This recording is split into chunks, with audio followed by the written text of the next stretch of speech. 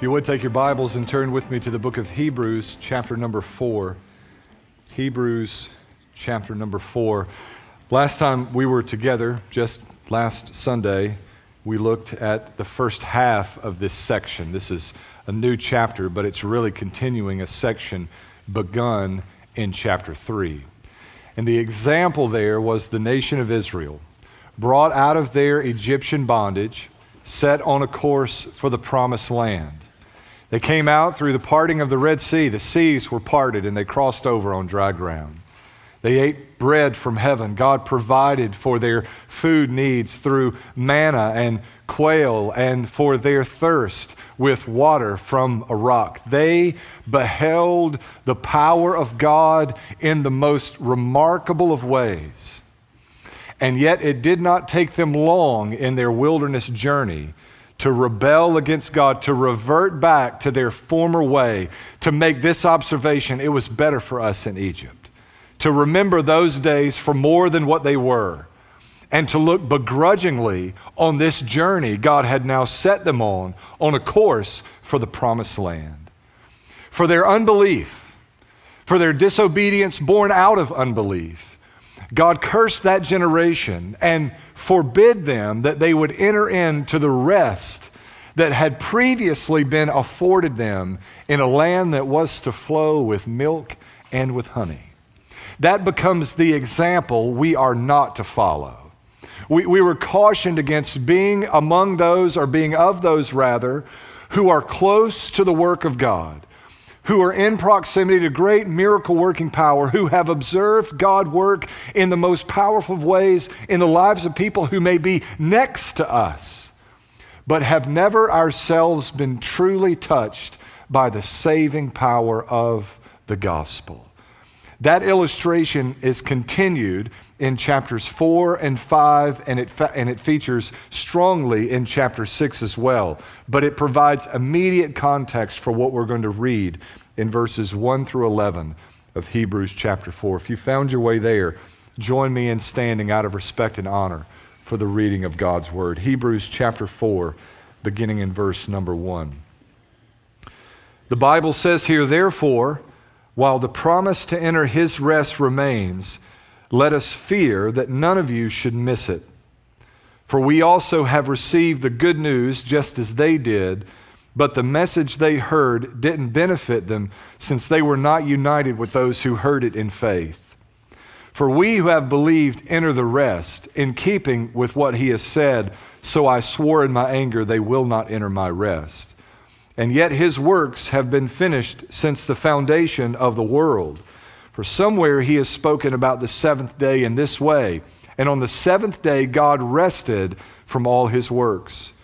Again, in that passage, he says, they will never enter my rest, since it remains for some to enter it.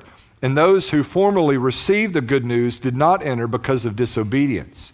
Again, he specifies a certain day, today, speaking through David after such a long time, as previously stated, today, if you hear his voice, do not harden your hearts. For if Joshua had given them rest, God would not have spoken later about another day. Therefore, a Sabbath rest remains for God's people. For the person who has entered his rest has rested from his own works, just as God did from his. Let us then make every effort to enter that rest, so that no one will fall into the same pattern of disobedience. May the Lord bless the reading and the preaching of his word. You may be seated. I wonder if there are any of you here this morning who are weary. And I don't mean weary in the physical sense, although that's often a part of being spiritually or emotionally weary. I just mean weary altogether, or weary in general. My home church pastor, when people would say complimentary things about the sermon upon the dismissal of the service, he would always say, the food always tastes better when you're hungry. Now, I suspect that for those of you who are weary, this morning's text and this morning's message will be especially helpful. For those of you who are not weary in this sense I intend, Tuck away this word in your heart. Your turn is coming soon. We have in verses 1 through 5 of our passage this promise of rest. And there's an argument building here in the text that I want you to be able to follow after. Look to verse number 1. Therefore, while the promise to enter his rest remains, let us fear that none of you should miss it. Now, here and elsewhere, it seems that this idea of resting in Jesus is something reserved for us in a day that is to come.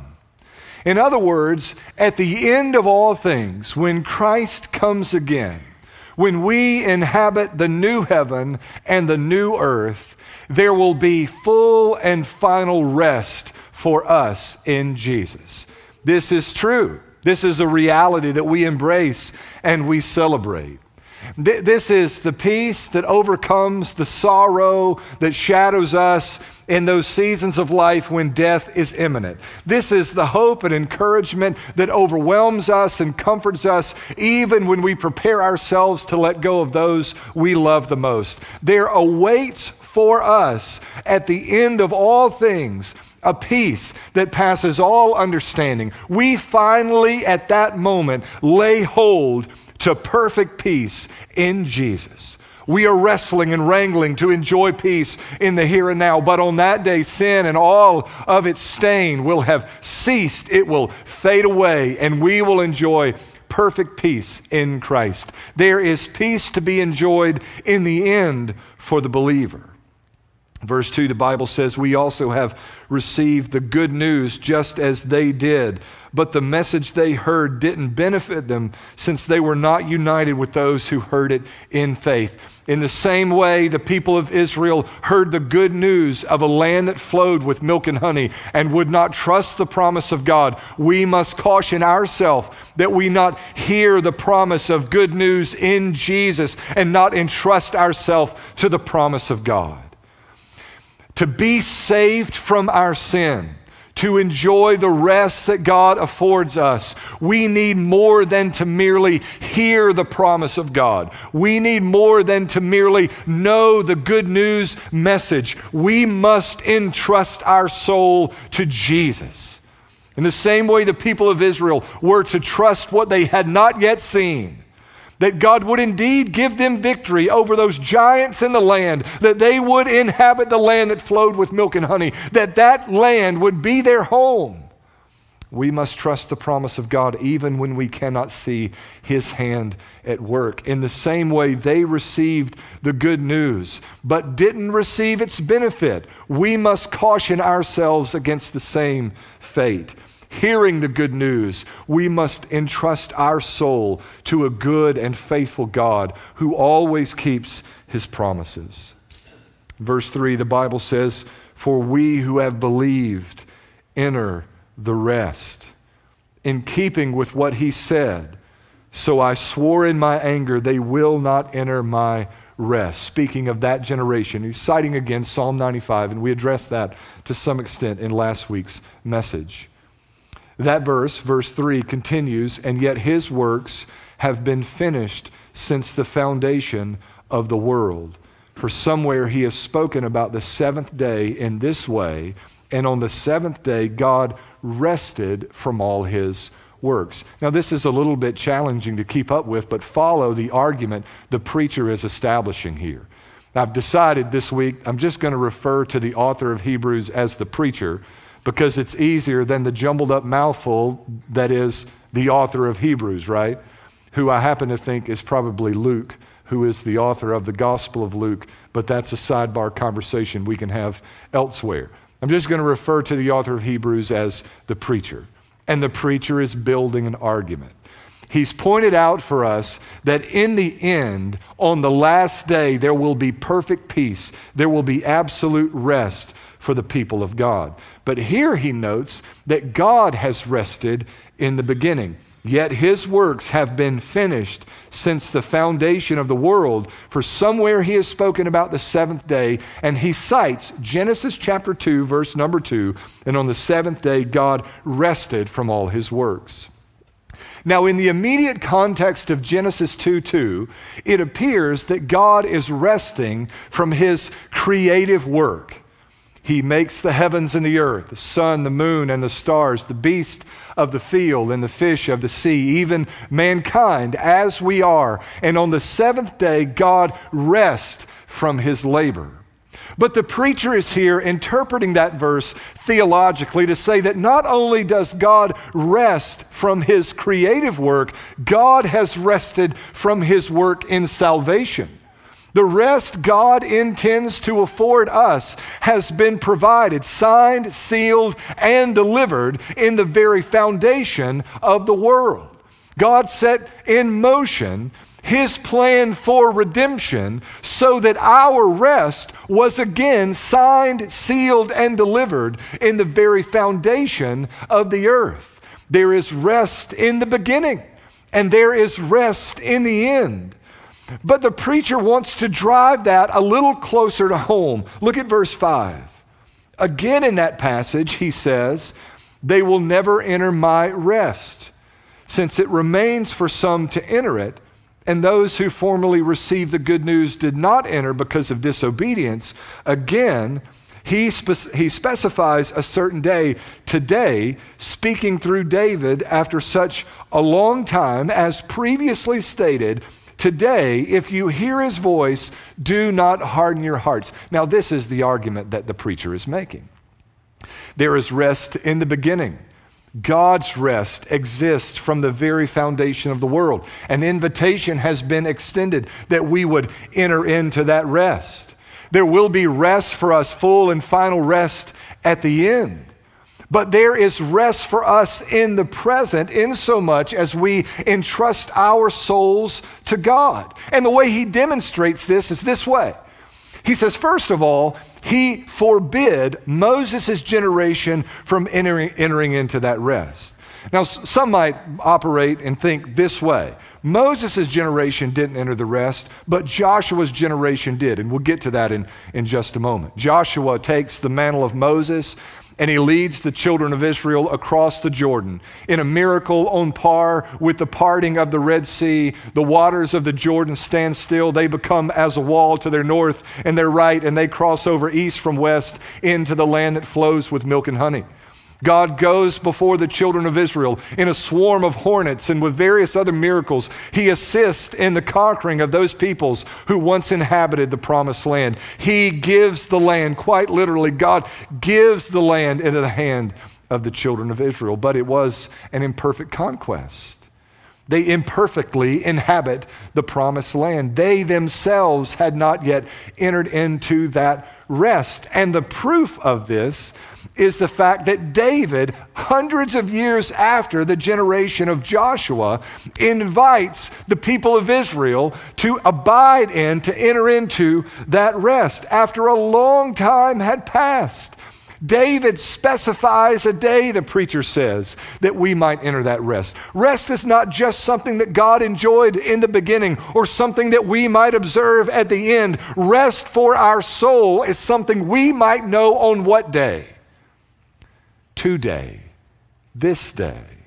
Not only is there rest in the end and rest in the beginning, there's rest in the present for those who entrust their souls to a good and faithful God. This is the argument, and this is the invitation. That at this very moment, you find your rest in Jesus. That you come to him and entrust your soul to him. Rest in Christ. Now, our senses are made reference to here in the passage, and I think there's some allusion to the experience of Israel as well. Remember that God promised them that land is going to be yours. And they sent out the spies, and they began to peer into that land, and they came back and they gave the report that we're like grasshoppers in their sight. Those people are giants. There's no way that we can conquer this land. It can't be our land. They couldn't make the promise they'd heard with their ears jive with what they were observing with their eyes. So the psalmist is quoted again, "Today if you hear his voice." Today if you hear his voice. It's a reference to the promise of God made in times past. It's a call to us to trust the promise of God. There's a heavy emphasis on God's word in the book of Hebrews. And so in verses 12 through 13 of our passage, and we'll look at these in greater detail next week, we have this interruption in the flow of Hebrews. This pause to celebrate the word of God. Verse 12 says, "For the word of God is living and effective and sharper than any double-edged sword, penetrating as far as the separation of soul and spirit, joints and marrow, able to judge the ideas and thoughts of the heart.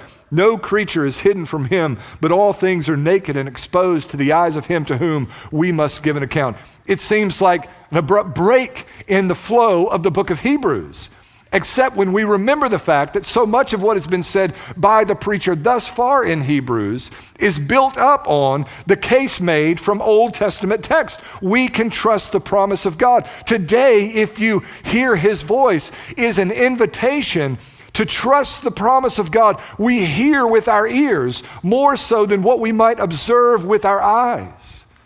Remember the preacher's congregation, first century Jews who'd come to faith in Christ. And we're now not only struggling with all of the challenges of living outside the culture they were accustomed to, facing almost constant persecution for their departure from that culture. They're not able to look out so much with their eyes and see the promises of God as they read them or as they hear them fulfilled the way they might have expected. And if we'll be honest with ourselves for just a moment, there are times when we hear the promise of God, but what we see with our eyes somehow doesn't jive. It just does not measure up to what we might have expected. When I became a Christian, I just assumed that this would make some things better for me. And no doubt there were some things that were made better, but there were some hardships, there were some challenges that I never expected. There were difficulties that were introduced into my life that I never had to deal with in my old life. I never had to worry about those things. They were never a bother to me. And there are times, even now, when I look out, when I'm hearing something in my ears from the Lord, the promise of God rings true in my ears, but I'm looking out and something just doesn't add up. And the preacher says, trust your ears before you trust your eyes. The promise of God is true. God always keeps his promise today. Today, if you hear his voice, do not harden your heart. Not only is there rest for the weary soul today, there's a rest that's predicated in the promise of God in spite of what you may observe or see with your eyes around you.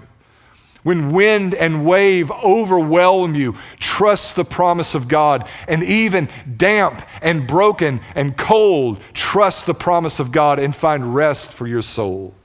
When the diagnosis is not what you'd hoped it be, and even the prognosis is bad for you, trust the promise of God, even when what you see with your eyes doesn't add up or measure up to what expectation you might have had for this particular season in your life. Trust the promise of God. Trust your ears over your eyes is the language of Hebrews chapter 4. God can be trusted.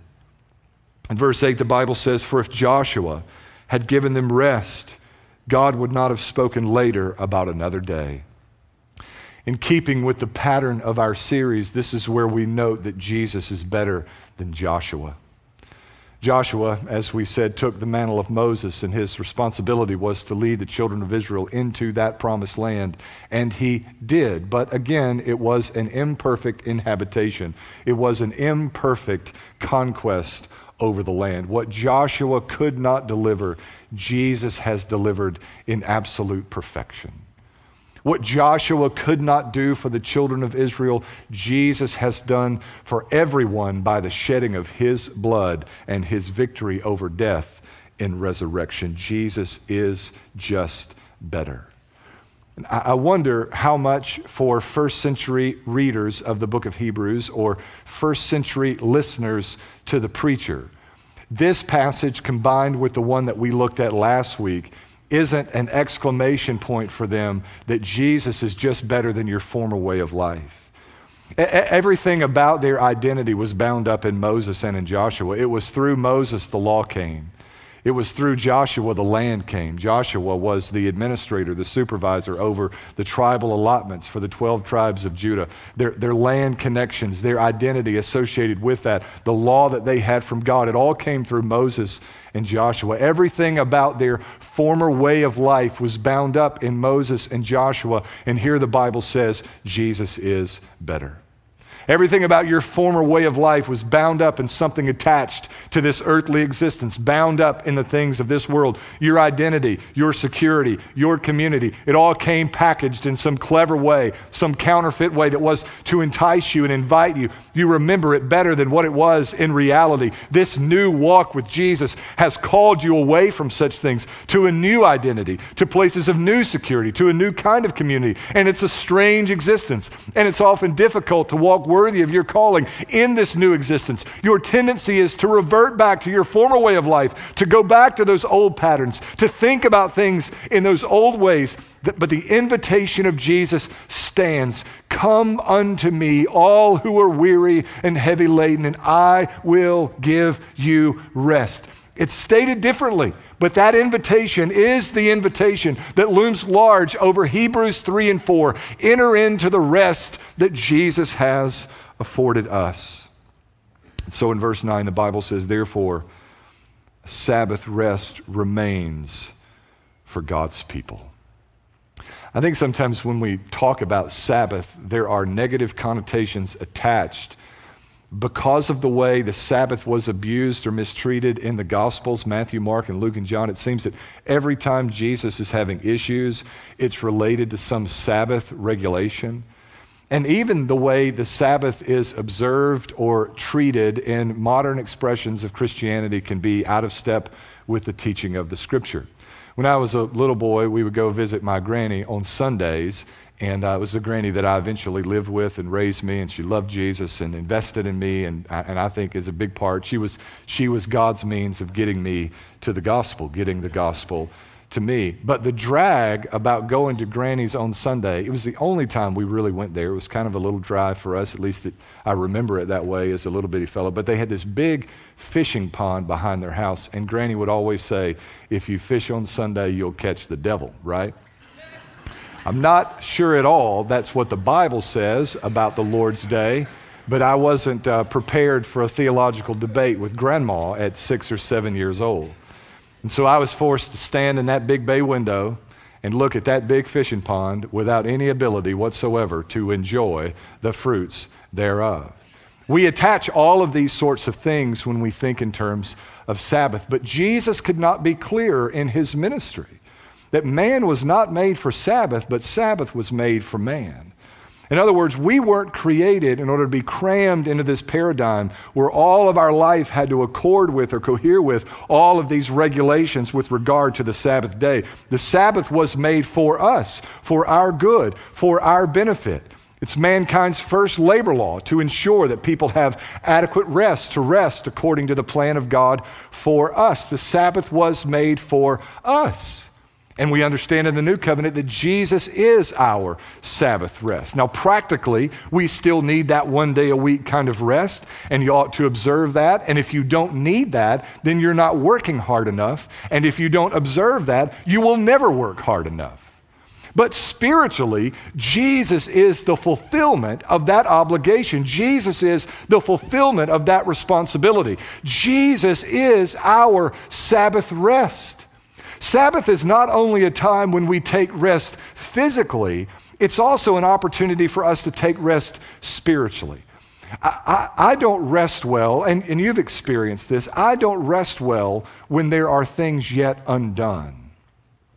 In order for me to rest well, I need to have everything on my list of things checked off for that day or for that week if the weekend has come. Now, Sabbath intends that everything is checked off the list.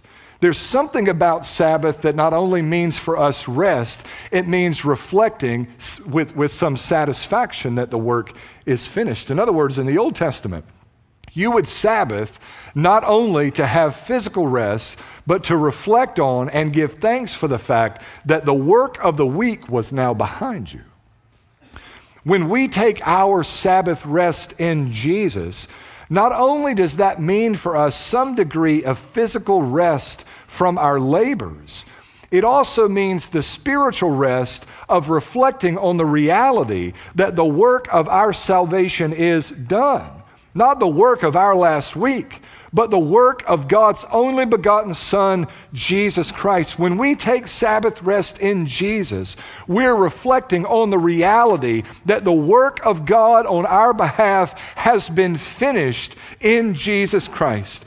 For if Joshua had given them rest, God wouldn't have spoken later about another day. Therefore, a Sabbath rest remains for God's people is an invitation that we acknowledge that it's by grace and grace alone we've been saved, not the product of the work of our hands, but the finished work of Jesus. And his work is finished. Verse 10, the Bible says, "For the person who is entered his rest has rested from his own works, just as God did from his." The person who has entered into the rest Jesus has invited us into has come to the realization that he may now rest from his works, for it's the works of Christ that save and sanctify and sustain. There is for us the promise of rest. Not rest way out there, somewhere far off. Not even the notion of rest in the beginning as observed by God. There is for us at the present hour rest for our soul in the finished work of Jesus. And now again, I'll ask if any of you are weary or worn or just plain tired. I think there's probably ample opportunity for the majority, if not all of us, to find reason to be weary, worn, ragged, to have a pity party, to moan and groan and complain about the circumstances of life. For me, I could rattle you off a list. I was thinking about this morning, but for it taking too long, I'd probably rattle off a few in the way of an illustration of this point and how sweet it is to rest in Jesus. For me, I got to tell you, I've yet to encounter an experience, and God forbid I do, but I've yet to encounter a circumstance, a situation, a series of events in my life wherein I was not greatly comforted by the absolute sovereignty of God over my life. It's the pillow upon which I lay my head every night with the knowledge that no matter what happens in my life, it cannot happen except for my good and for God's great glory. That's rest, brothers and sisters. That's rest. And if you've ever known the kind of weariness that I think is in view in our passage, it is a sweet and precious promise. Except you are sufficiently weary, except you are tired with some depth, this idea of being promised rest will not be as alluring or as sweet to you as it might otherwise be. I have often said it is one thing to be sick. It is another thing altogether to be sick and tired. It is one thing to be sinful and to be wrestling against that. It is another thing altogether to be sin sick. It is one thing to be ridden with guilt. It is another thing to wake up morning after morning after morning under the weight of that guilt and the idea that no matter what you do or where you turn, you could never escape the weight of that burden. It is one thing to bear with loss, to be downtrodden, discouraged, or saddened. It is quite another thing to live in a season of depression for months after months after months and years after years after years. It is one thing to tend toward legalism or religion. It is another thing altogether to be trained, indoctrinated for years and years and years that you must do A, B, and C in order to win or to merit the favor of God. And even as you risk life and limb to accomplish all that your God has required of you, you may or may not in the end meet his satisfactory approval. It is to those who have felt the weight of such experiences that Jesus whispers softly, Come unto me, all who are weary and heavy laden, and I will give you rest. It's cast differently, but it's the same invitation here in Hebrews 4. Come and find rest in Jesus. You're running hard, straining and striving. Come to Jesus and find rest. Or maybe you're not, and you're now living under the guilt of that, and you're reaping the harvest of whirlwind from years of slacking off and living lazily with regards to Jesus. Come unto Jesus, and he will give you rest. Jesus is the answer to all our issues. And it sounds so cliche, and we talk about such things in such a cavalier manner that it almost doesn't resonate anymore. But there is power in that all of our issues, all of our challenges, regardless of what shape, form, or fashion they may take, Jesus is the answer. Look at verse 11. Let us then make every effort to enter that rest so that no one will fall into the same pattern of disobedience. Listen again. Now remember, the theme of our passage is rest.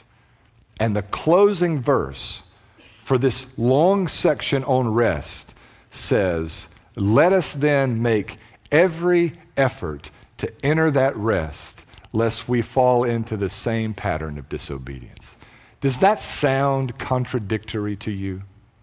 Rest, and now to close, make every effort to enter that rest. Here's what I'll say to you about this whole business of laboring to enter rest.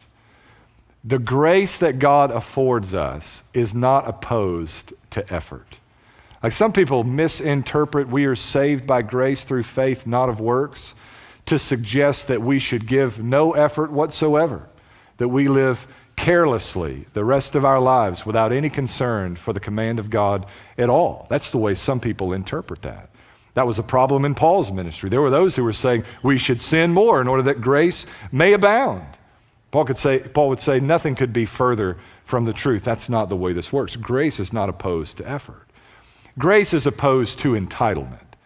If you think that you are entitled to the favor of God because you attend church, read your Bible, spend time in meditation, were baptized, eat the Lord's Supper, go to connect classes, or any other thing for that matter, you just couldn't be more wrong. Grace is opposed to entitlement. But grace has never had a problem at all with effort, with our straining and our striving toward righteousness. That's where the point of balance really is for us.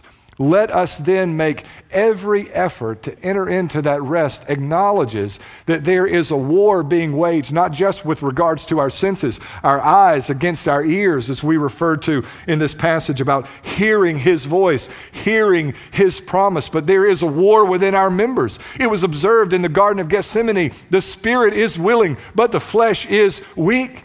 The Spirit of God that abides in us is at war against the powers and principalities of the present age. There is a war being waged within us, and there is a war being waged about us, and we must make every effort that we hold fast to the promise of God, that we persevere, that we endure to the end, that we're steadfast and faithful along the way, even as Christ has been faithful in us. We must make every effort to trust the promise of God for the duration of our life, lest we fail to enter the rest that God has promised us through his Son, Jesus Christ. Oh, come to him. Come to him. Come, come, come. If you're not weary this morning, your day's coming. Now, I pray that if you're not, that you'll allow that the seed of God's word would drill down deep in your heart, and in due time, when your season of toil and labor and weariness comes, that you'll remember, that you'll reflect back on the promise of rest, and that rest can only be found in Jesus. But for those of you who are there, I pray that you'll hear the gentle voice of the Savior, "Come unto me, all who are weary and heavy laden, and I will give you rest." It's a call that's as valid for us this morning as it was 2,000 years ago off the lips of the Savior. Come and find Sabbath rest in the Lord Jesus Christ. Today, if you hear his voice, don't harden your hearts as in the rebellion, but come, taste and see that the Lord our God is good. Let's go to him in prayer. Father, thank you for your word and for its truth. God, I pray that this somewhat obscure concept of rest would settle into the hearts and minds of your people. That for the believer who's been walking with you for 50 years, there'd be nourishment for their soul and the invitation of the Spirit to rest in this very moment. For the new believer, laboring, straining, and striving in young zeal and enthusiasm, God, I pray that the Spirit would invite them to rest in the Sabbath rest that Jesus affords us.